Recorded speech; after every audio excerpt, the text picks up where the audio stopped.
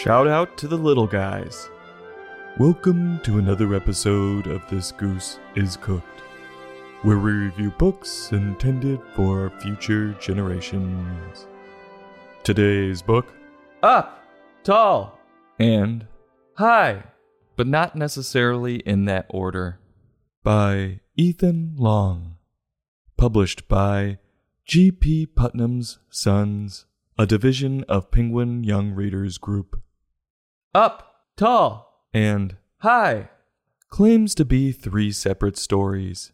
They're simple tales about birds, comparing their sizes, if they can fly, and where they are located. It honestly doesn't sound all that exciting. This book received a Theodore Seuss Geisel Award, which is awarded to the most distinguished American book for beginning readers. Let's see if this collection of stories lives up to its award. The first story starts on an orange S-shaped bird claiming it's tall.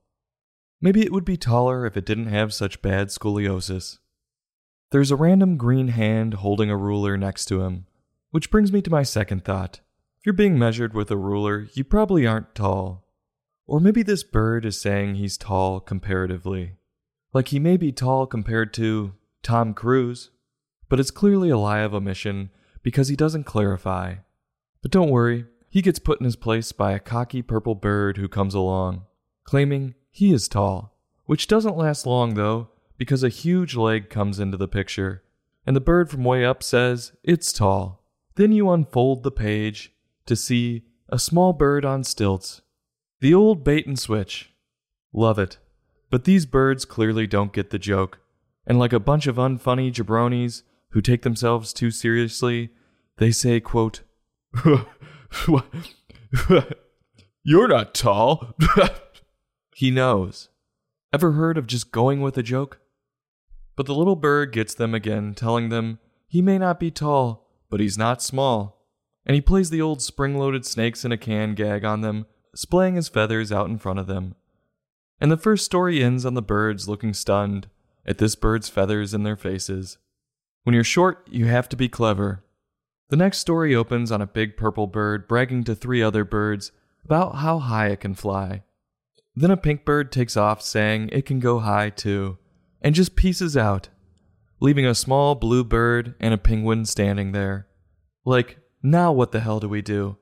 We're only friends with each other because of you guys. This is awkward. And the penguin goes on to admit to the little bird it can't fly, so it can't go high. So the little bird, being more clever than everyone again, gives the penguin a bunch of balloons. How about this book giving some love to the little guys? You unfold the page and you can see the penguin exclaiming he can go very high. And he's way off the ground. This is one hell of a risk to get out of an awkward situation. The story ends there. There's nothing surprising or anything that catches you off guard. It just leaves you wondering how the hell the penguin is going to get down without injuring itself.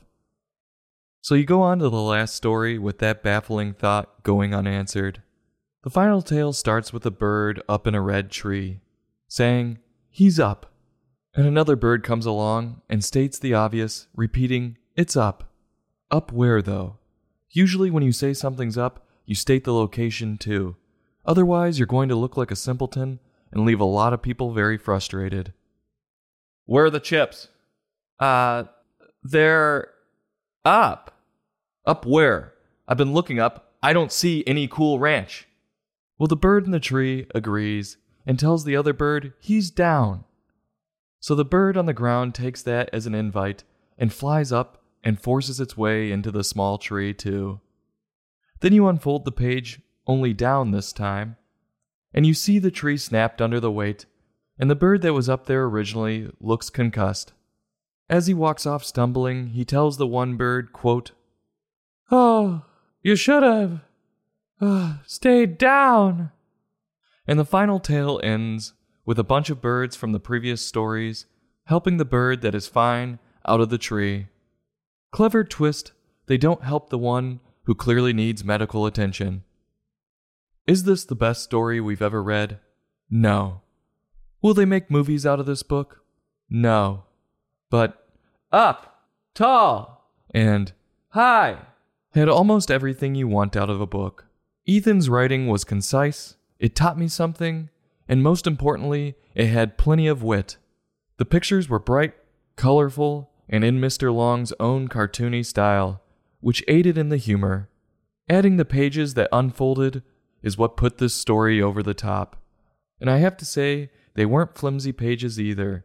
They were sturdy with a nice gloss to them, which would allow one to assume they will hold up over time. So on a scale from 1 to 5, I'm going to give this book a 4. I'll have the full bird. Now Ethan Long can replace that insignificant award on the cover with one a little more well-known, the full bird.